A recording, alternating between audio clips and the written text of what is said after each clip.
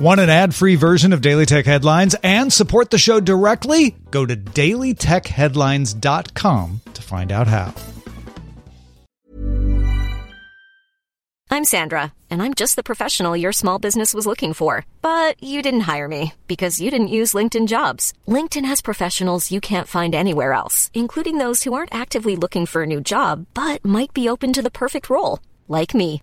In a given month, over 70% of LinkedIn users don't visit other leading job sites. So if you're not looking on LinkedIn, you'll miss out on great candidates like Sandra. Start hiring professionals like a professional. Post your free job on linkedin.com/people today. My business used to be weighed down by the complexities of in-person payments. Then, Stripe Tap to Pay on iPhone came along and changed everything. With Stripe, I streamlined my payment process effortlessly. No more juggling different methods. Just a simple tap on my iPhone and transactions are complete. What's truly remarkable is how Stripe caters to all my customers' preferences. Whether they're using cards, Apple Pay, or other digital wallets, Stripe ensures a smooth checkout experience every time. Setting up Stripe was a breeze, taking just minutes to get up and running. From local markets to global retailers, Stripe helped me expand my reach and grow my business with ease. To learn how Tap to Pay on iPhone and Stripe can help grow your revenue and reach, visit stripe.com/tapiphone. These are the Daily Tech Headlines for Wednesday, June 8th, 2022. I'm Rich Straffolino. Uber and Waymo announced a long-term strategic partnership, which will see the two work on a jointly developed product roadmap and have Waymo use Uber Freight with its test fleet to understand how its trucks receive and accept deliveries. Waymo will also reserve billions of miles of its goods-only capacity for the Uber Freight network. Tencent's Level Infinite publishing division announced its Honor of Kings MOBA will roll out globally by the end of the year, with closed beta invites rolling out in July. Tencent previously released a westernized version of Honor of Kings called Arena of Valor back in 2017. According to an internal email seen by GeekWire, Microsoft announced it's restructuring its mixed reality group, with the division head Alex Kipman leaving the company.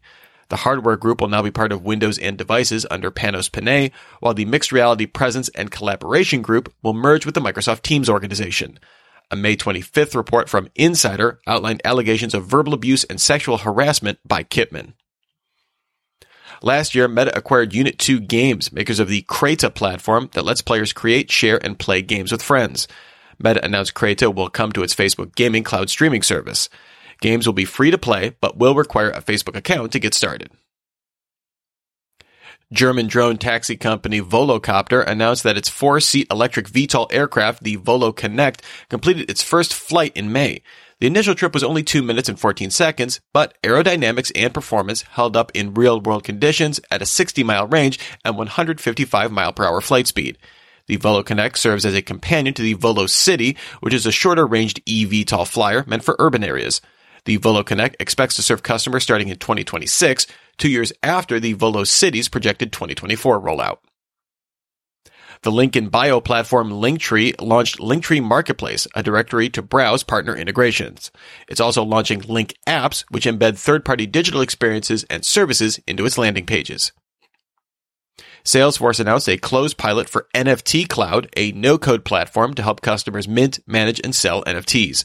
The company says it's seen interest in an NFT platform across retail, media, fashion, and consumer goods verticals.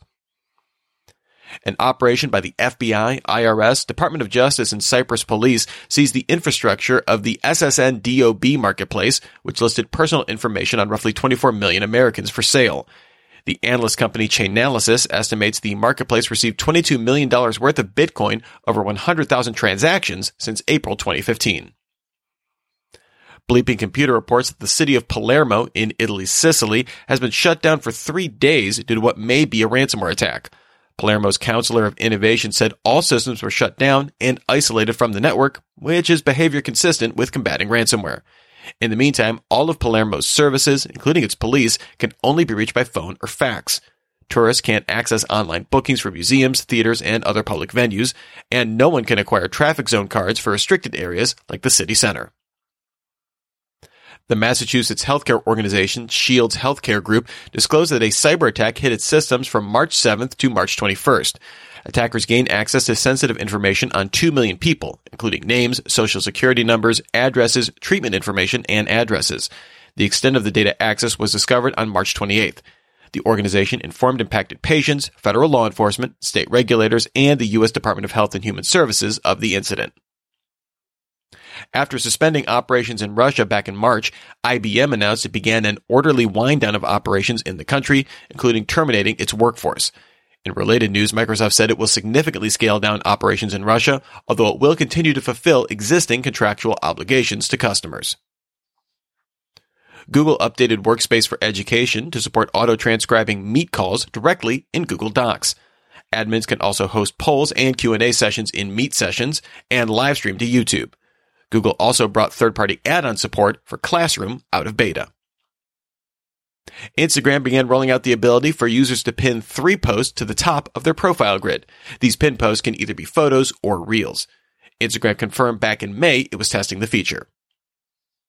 Event organizers for the Electronic Entertainment Expo, or E3, say it will bring back an in-person event in 2023, although no details on an exact date.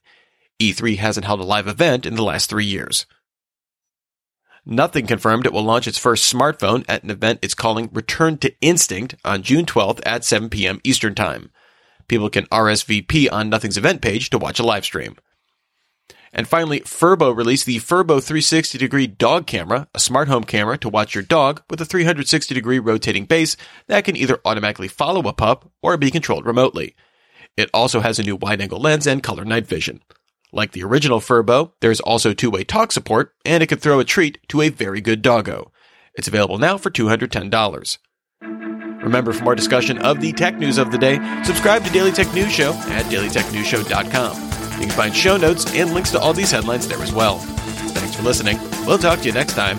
And from all of us here at Daily Tech Headlines, remember, have a super sparkly day.